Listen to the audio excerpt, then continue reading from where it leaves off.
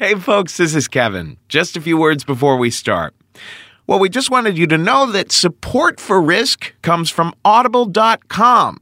They are, of course, a provider of digital audiobooks and more. If you want to listen to it, Audible has it.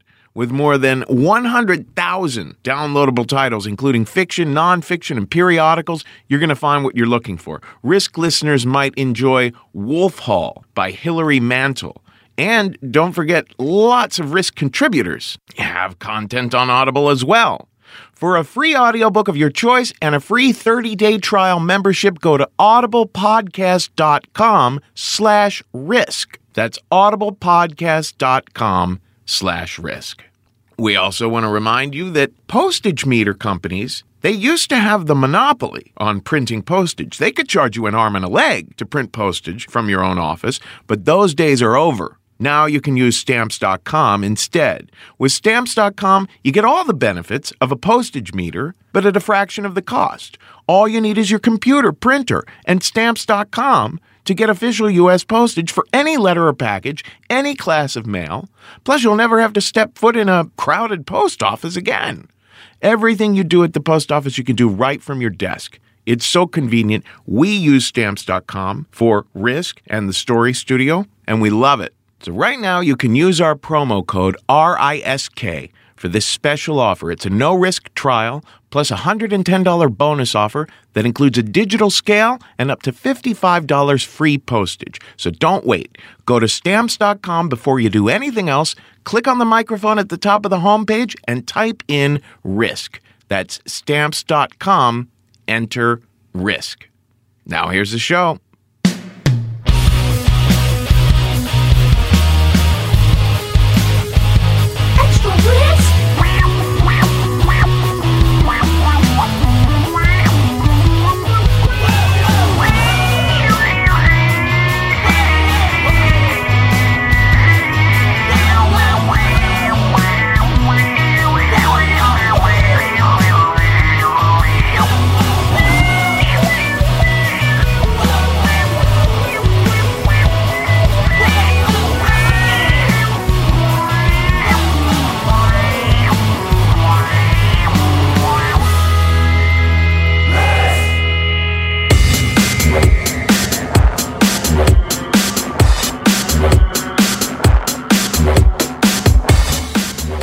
Kids, this is Extra Risk, where we give you just a little bit more of the show where people tell true stories they never thought they'd dare to share. I'm Kevin Allison. This is No Request behind me now. Well, I'll tell you, folks, we are gearing up. We are gearing up for the 2013 Max Fun Drive. It's just around the corner. Our network, Maximum Fun, is putting together a 2-week-long brouhaha. Is what it is. We're going to be giving away all sorts of prizes and gifts, including all kinds of bonus episodes, including the all-star episodes of Risk to people who are becoming monthly members starting April 1st.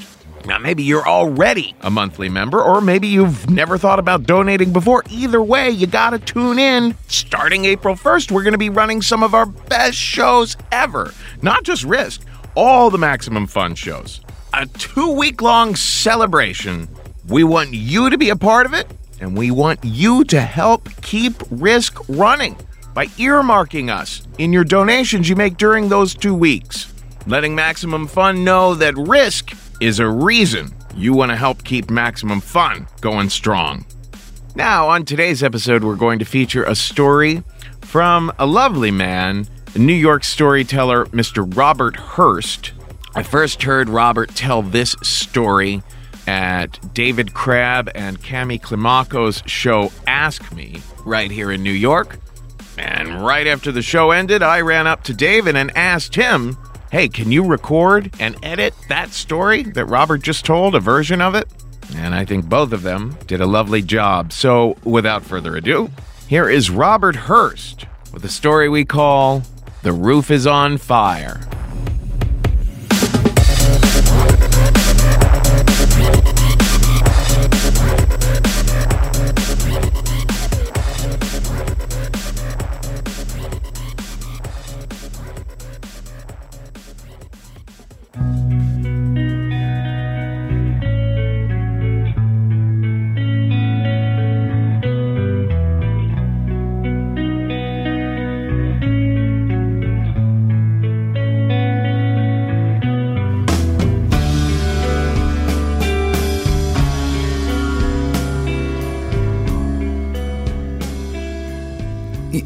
You might call it a phobia, a fear. I would say it was a medically reasoned fear, but I had developed this fear that my leg was going to fall off.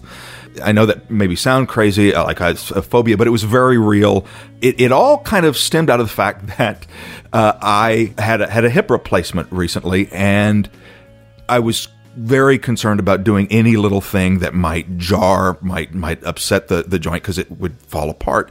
I remember I was in the doctor, and I was fairly young. I was 40 years old, and he looks at my X-ray and he goes, and he's Russian. He goes, "Mr. Hurst, you have hip of an 80-year-old man." An 80-year-old man, that's not good. And he says, you're going to have a hip replacement. So I do that. And I notice he has the model of the hip in front of me. And so I'm playing around with it, and it just comes apart in my hand. And I kind of laugh. I broke your model, Doc.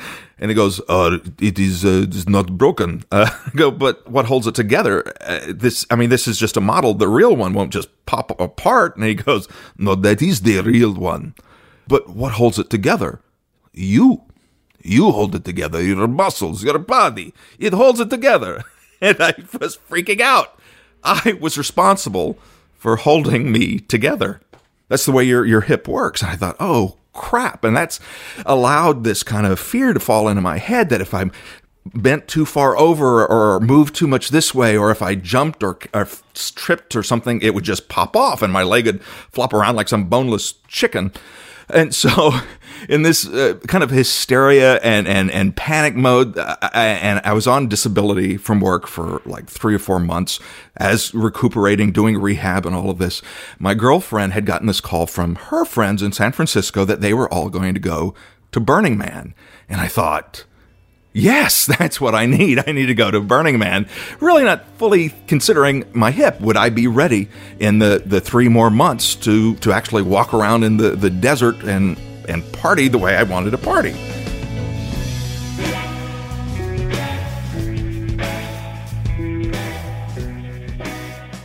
Needless to say, we go to Burning Man, and I'm already starting to panic because there are thousands and thousands of people, close to 50,000 people. The circumference of Burning Man, I think it's about 10 miles, and these people just arrive out of nowhere, and a city develops. And I'm really excited because Margot's friends are theater people, and I always, I'm a theater geek from high school, and they're also, and she said, now be aware, they're gay, but the whole camp is gay. And I thought, well, that's fine. I don't have any problem with it. That's great.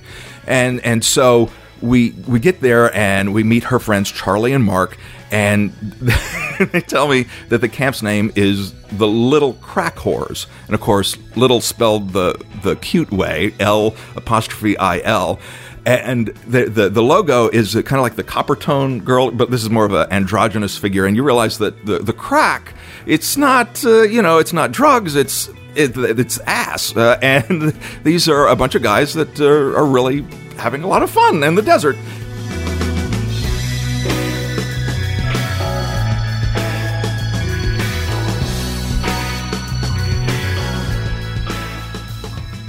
We get our tent set up, and we're outside of the main tent, and the main tent is amazing. One of the guys, this older gentleman, was an architect, and he'd gotten these, I don't even know quite what they are. They're kind of like billboard, tarp kind of things. And they weren't Abercrombie and Fitch, but they were something like that. So they were all these like male torsos that are just muscled and no fat. And the tent itself looked like something out of the Arabian Nights, the Casbah kind of a thing. And so inside this giant tent, there were everybody's little tents. And then the hangers-on, which was me and my girlfriend, were on the outside. And I'm very excited. I'm really kind of nervous because my hip doesn't feel right. And what's also embarrassing is that I can't really even put on my shoes and socks. And so my girlfriend has to put them on for me. So that's like kind of the level that I'm at. But I'm excited. We go and we start meeting people, and everyone is nice, but in that kind of nice way. You know, it's like I said, oh, they think I'm Margot's straight boyfriend, and we got to be, you know, watch our P's and Q's around, you know, who let the straight guy in here? And I said, this can't stand. And so it was the next day they had a big party, a little crack whore party, and Margot, my girlfriend, decided that she was had packed me some costumes. And so I forget what it was, but it was something stupid as like Husky Girl or, you know, and so I had this little blue jean skirt and a yellow kind of frilly chemise that was kind of off the shoulder, and it allowed a little midriff or muffin top in my case. And I thought, you know, heck, I'm going to do this. And so I get dressed up, and my hair was kind of long at the time. So I got us this flowery headband. I put on makeup, and I'm all excited to get out and show the guys that I'm, you know, one of the girls.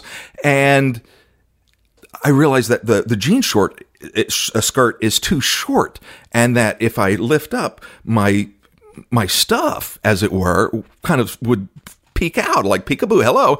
And I thought, oh my God, my stuff is like just out in there. I was like, I know I wanted to be a crack whore, but how much of a crack whore did I want to be? I know that maybe that's not the most politically correct, but you know, hey, when in Rome. So I thought, you know, I'm going to be proud, hold my shoulders back, and if the stuff is peekabooing out, then let it peekaboo. And they just loved it. And they were like, oh my God. And I forget, they called me Carla, I think, for a while. And it was great. Now I was one of the guys or one of the girls or whatever, and was kind of accepted. And we had great fun. And Charlie and Mark, Margot's best friends, I got along fabulously with them. They were, and it's so rare in life that you meet people where you just feel instantly at home. And Charlie's from the South. He's originally from Kentucky, and he's about my age. Mark's a little younger, and he's from Trinidad. And they both look famous. I don't know how to put it. Mark looks like he could be like the love child of Mick Jagger and David Bowie. And I was telling Mark that I want to go dance.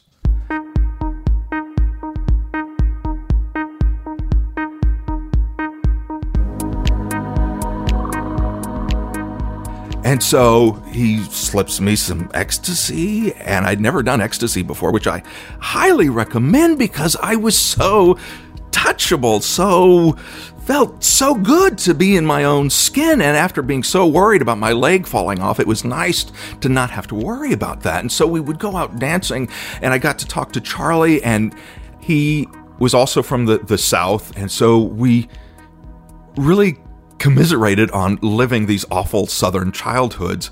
And I told him about my dad. My dad was such a horror show, just a horrible person who I look back, I'm pretty sure he thought I was gay because I loved to dance. And he would say fun things like, turn off that goddamn nigger music. I don't want no son of mine flouncing around like no goddamn faggot. And I'm telling Charlie this, who grew up in Kentucky, and it's like, we understood, and he still got that a little bit of an accent, and it just felt like home. And he was telling me about how his brother would always tease him, calling him Charles Nelson Riley. And it was great. And he kept on mentioning, and I remember being astounded because art was popping up everywhere in Burning Man. Every empty space, there would be some art. And not just art, but the people were art. You know, it's like people talk about being in New York, that you can really be yourself, but it's more of an apathetic because nobody cares. But when I was there, I felt like not so much people cared, but everybody was so glad that you were being a performer. They didn't want you to sit on the sidelines. And if you dressed in some crazy outfit or whatever, you would get applause. People would come up and give you some water or a treat or drugs, you know, if you're very lucky. So we're getting along fabulously, and Charlie says, we got to go to the temple. He's been talking about this temple. We got to go to the temple. But it's at the way end and the very edge of the whole city. And so we make a day of it. We're going to go out. We get on our bicycles and we bicycle out, and we get to the temple. And I was told that it was exceptionally beautiful this year. It was 2009, and nothing really prepared me for the immensity of it. It was about 4 stories high, and it was made out of reclaimed wood. You would think, if by looking at it, that it was marble, but it was just wood that had been thrown out and discarded. The symbolism of that was so profound to me, this trash to treasure. And the structure was built in the shape of a lotus. In Buddhism, the lotus is a flower, symbolic of the vagina, of being open to accepting bliss in your life. And Charlie's telling me all about this and about the Vajra, which is the lightning bolt, or the penis, and the penis meets the lotus, and bliss. And I thought, yeah, I want that. We go into the temple, and there are meditation benches all along the outside of the temple. And I don't remember whether he told me, but it didn't sink in. When I got inside the temple, it was a memorial for people. Anybody could go in and put up memorials for people that they had lost.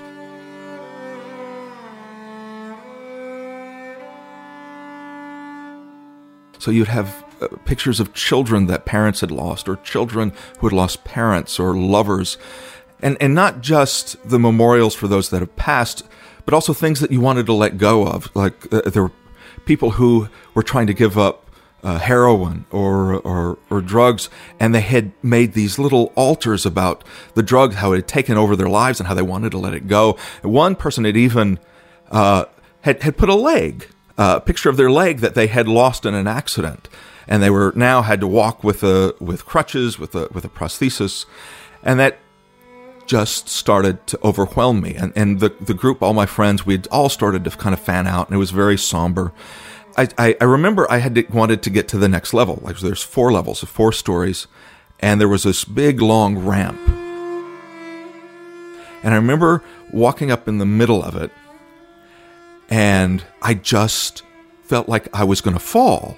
Like I was going to fall backwards, and I started to panic a little. And all that fear about my leg falling off if I was being put in danger. And as I was trying to scoot off to the side, which was awkward and humiliating, people just started swarming around me, trying to get around me. And I panicked even more. And eventually I got to the rail, and I remember feeling so ashamed, so heavy, so weighted down with this fear. And it wasn't just the leg, or that now that I was different. I was never going to run again. I couldn't cross my legs. I couldn't put on my own shoes, my own socks. But I started thinking that my mother, by the time she would have been my age, she had already been bound in a wheelchair for 5 or 6 years. And here I am, feeling sad for myself, throwing a pity party, and I was just so angry. And I kept thinking about all the loss around me, and it just felt like the whole world was kind of darkening or irising out. And then my new friend Mark came back down, and he saw me, and I tried to smile and kind of wave him off that I was just, needed a moment, but he knew what was going on. And he came, he didn't say anything, and he put his arm around me, and this gentle, beautiful man, whom my father would have hated, showed me kindness and gentleness, and I just lost it. And he helped me out, helped me down the ramp outside to one of the little meditation benches, and we're just sitting there and just being. And eventually, everybody else comes out, and they see me on the bench, and they're concerned. They go, "Did something happen?" And I just tell them, I just got a little overwhelmed. And Mark says, "Oh, he'll be okay." And then Charlie sits down with me, and I'm still a little shaken. And he holds my hand, and he says, "It's okay. A lot of people, I felt the same way when I first went through the temple, and it's all about just letting go. Just throwing away all that shit that you just don't need anymore." And he said, "Listen, I want to tell you a very special prayer to remember, because at the end of all of this, the end of Burning Man, they're going to burn this temple." And I remember I just couldn't believe that they're going to burn it, this beautiful structure, and it was just all going up in flames. And he said, here's what I want you to remember. A very simple phrase, and we can all do it together. And he looked me in the eye, holding my hand, and he said, the roof is on fire. We don't need no water. Let the motherfucker burn. Burn, motherfucker, burn. And everyone thought this was the most hysterical thing. And we all stood up, we got on our bicycles, and we still kept chanting, the roof is on fire. We don't need no water. Let the motherfucker burn. Burn, motherfucker, burn.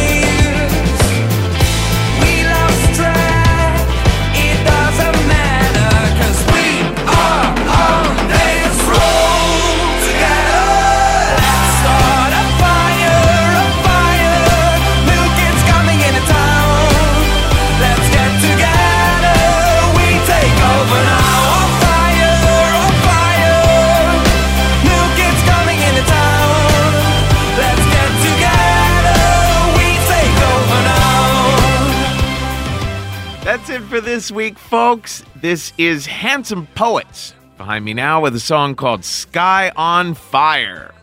Hey, if you're in New York City on March 28th, come to the Pit because Risk will be live with Jordan Carlos, Ilana Glazer, and more. If you're in Los Angeles that night, March 28th, you better get your black... I meant to say your ass. It's a black ass fight. Whatever color your ass, get it to Nerd Melt on March 28th because Brian Husky and Glenn Wool will be doing the show. And remember, if you love Risk, please spread the word. Tell your friends. Remember, on Twitter and Facebook, we're at Risk Show. On Twitter, I'm at The Kevin Allison. And there's a whole slew of stuff you can find at risk-show.com or thestorystudio.org, where we teach storytelling. And having said all that remains to be said is, folks, today's the day. Take a risk. We are on this road together. Start a fire, new kids coming into town.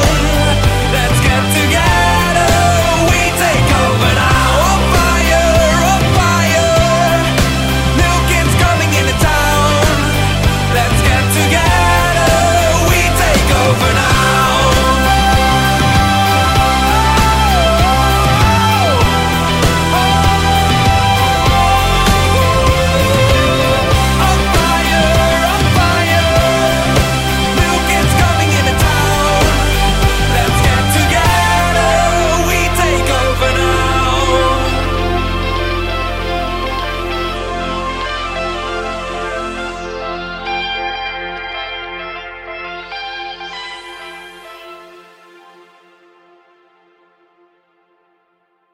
You better get your black